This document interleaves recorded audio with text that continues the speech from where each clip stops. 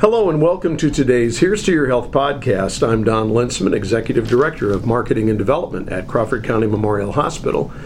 And my guest on the podcast today is Brooke Tasler. Brooke is the Director of Dietary Services here at CCMH. She's also a registered dietitian, and she's been at CCMH for the last 15 years. Yeah. So, Brooke, thank you for joining me today. I appreciate it. Thanks for having me. Our topic on the podcast today is National Nutrition Month, which is what March is. Right. And I know that we talk a lot about nutrition, and there's a lot of stuff, I think, depending upon what TV channels you watch or what podcasts you listen to or videos you watch.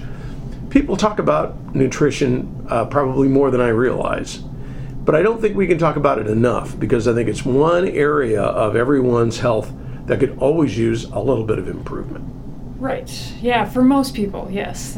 There's not too many that eat absolutely perfectly out there, including myself. Yeah, one of the biggest problems, I think, Brooke, is our empty calories in our diet. So, well, let's talk about that. What are empty calories? Empty calories are basically when you consume a food that has no real nutritional value to it. So, regular pop is one of the best examples of that, because you get a boatload of sugar and no other vitamins, minerals. So we're not going to give you Brooke's address today, so you can send her hate mail. But you make an excellent point. I mean, I think that full caffeine soda, the regular stuff, probably is the worst part of empty calories for a lot of people. But I'm sure there's other things too. Yeah, there are definitely some other things out there, but that is definitely the one that usually pops to mind right away, I guess, because, it's one that people like to drink, and unfortunately, it's just not. Yeah, the only thing that makes ice cream any better is the fact that it might have a little calcium in it. That's right. Right? That's right. And a little bit of protein. Yeah. That's right. So the next question is, so obviously regular pop, and I'm drinking coffee right now, so there's a little bit of caffeine in there too. But mine's black, so I don't put anything in it. Right. But obviously, we've talked a long time about sugar and caffeine being bad for you. Maybe you can explain for people a little bit of why that is. Well, the sugar, a lot of times, it just adds calories that we don't usually need. Most of us just are not active enough to burn off those extra calories that we get from that sugar. The caffeine, it's worse for some people than others. It can contribute toward anxiety, upset stomach, just general stuff like that.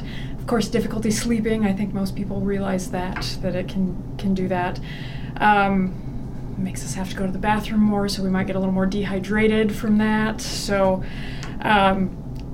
cardiovascular risk, like with blood pressure, there's been some mixed results on studies from that on if caffeine is really tied into that, but it's there as a question. So, and they've done a number of studies over the years. Half the studies say yes, half the studies say no. Right. So I'm still drinking coffee. Yeah. Right. Until they decide I can't do it anymore. Sure. My guest on the podcast today is Brooke Tasler. Brooke is the Director of Dietary Services here at CCMH, and we're talking about National Nutrition Month.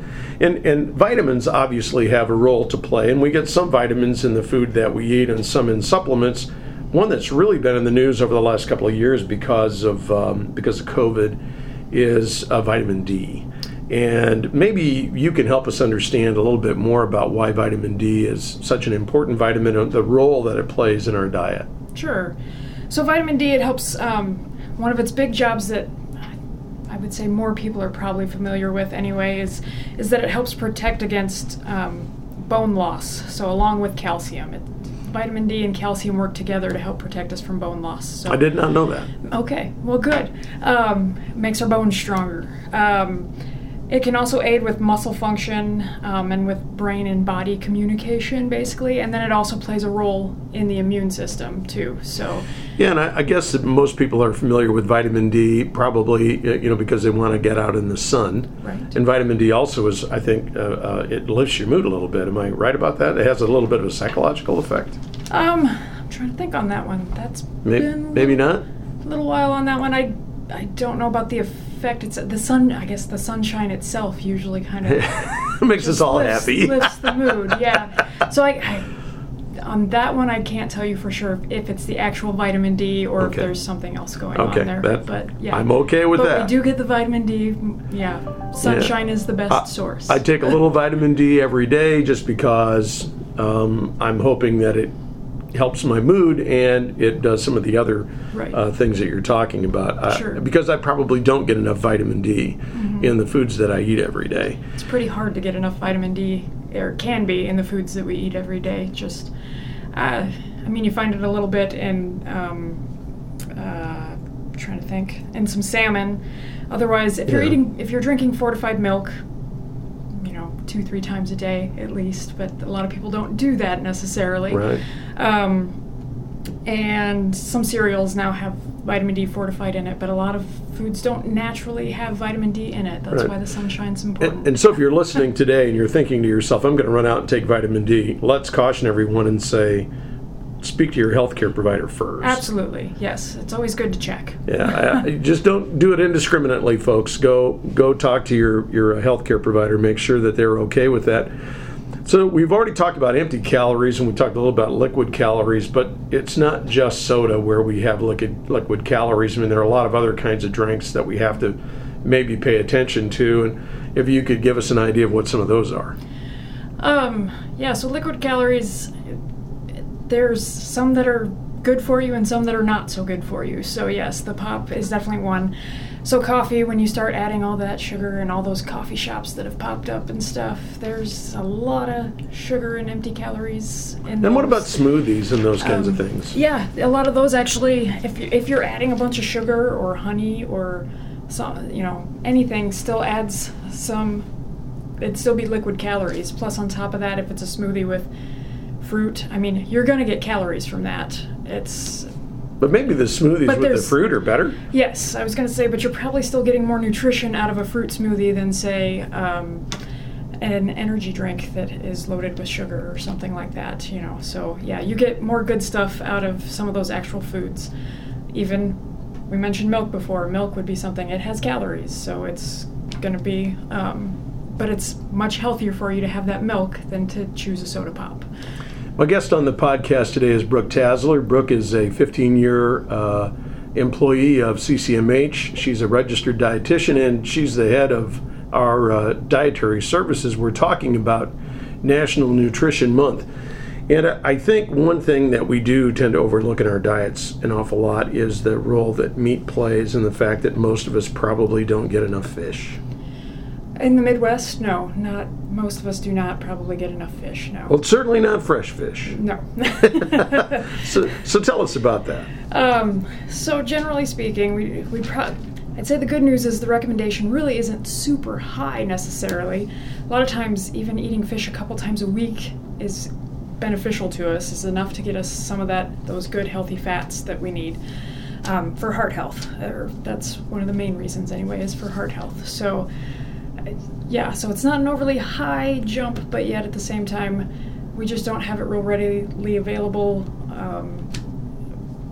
We're in beef and pork country out here, so that's what we tend to like to eat. And maybe during Lent you get a few more fish, but those are all fried typically, so maybe the health benefit is muted a little bit. Maybe a little bit, yeah. It's not quite what you want, but on the flip side, though, things like tuna, that does count. I think sometimes people forget that tuna does count as fish for us, so it does have a lot of the good healthy fats in it too. That's good to know. So I can check that box, because during Lent especially I eat a fair amount of tuna, so that's a good thing. Diet affects weight, and I think we all understand that there's a correlation between the two. I think what we tend to forget is that things like diabetes or arthritis or other healthcare conditions are also affected by our diet, which affects our weight. Mm-hmm. So, hopefully you can give us a little bit of insight on that. So, one thing I will say about that is frequently the bottom line message on all of those is typically kind of the same anyway, and it's usually trying to eat more fruits and vegetables, maybe eat a little more fish, decrease a little on the red meats, chicken without the skin, poultry without the skin, I guess, eat a little more of that, and the fish, get away from the red meats a little bit anyway. That's frequently the message with all of them, and that's kind of ties in with some of the weight control and stuff too. And that has something to do, with people whose joints hurt, hips, knees, ankles. Sure. Part of it is the weight issue. Yes, if you can take off some of the weight, a lot of times that does help with some of the pressure on the joints and helps relieve some of that inflammation.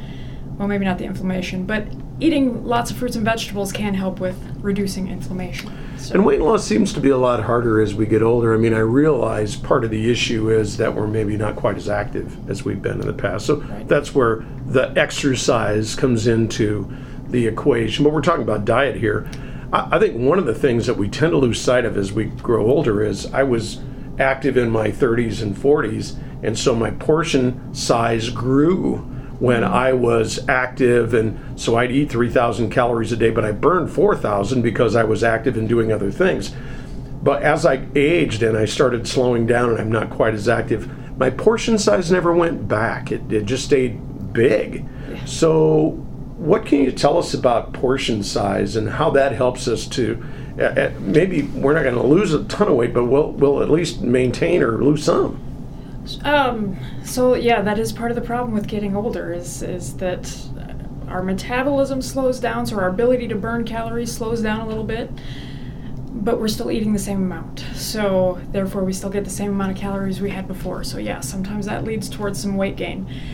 But a little extra focus on watching the portion sizes. If you've got your plate in front of you, you know, if normally half of your plate is, say, meat, then even trying to cut it back to closer to a quarter of your plate would be a step in the right direction. Same thing with your like mashed potatoes or any potatoes, I guess, pastas. If that takes up like half your plate, then trying to cut that back to maybe a quarter of your plate might be just enough to help get you a step in the right direction. And if you were gaining weight, hopefully at least stop. And if you weren't gaining weight, then it might be enough to help get you to decrease weight a little bit. So while you're lessening your portion on some of those things like carbohydrates and proteins, you're adding back in things like salads and fruit. So the non-starchy vegetables would be your best bet. Yeah, ideally, yes, if we can cover about half of our plate with those non-starchy vegetables. And the non-starchy vegetables is the majority of your vegetables.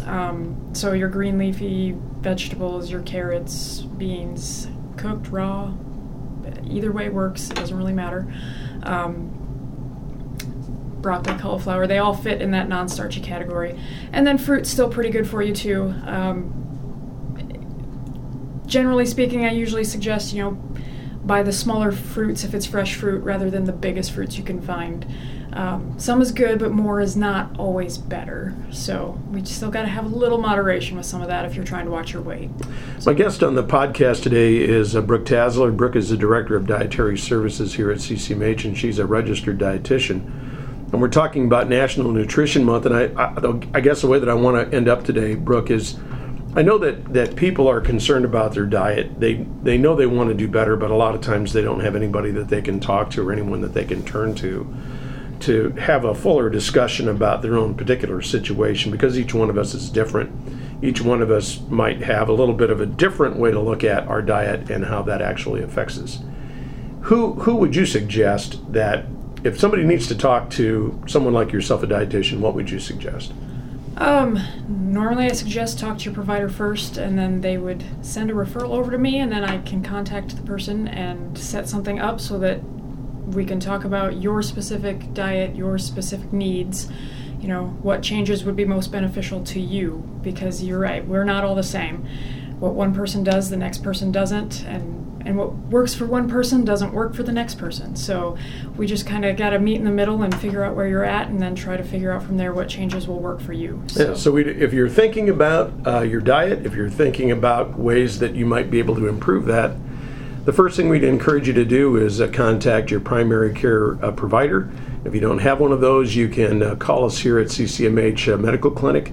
That number is 712-265-2700. My guest on the podcast today has been Brooke Tasler. Brooke is the Director of Dietary Services here at CCMH, 15-year employee and a registered dietitian. I'm Don Lintzman, Executive Director of Marketing and Development at Crawford County Memorial Hospital. We care for life.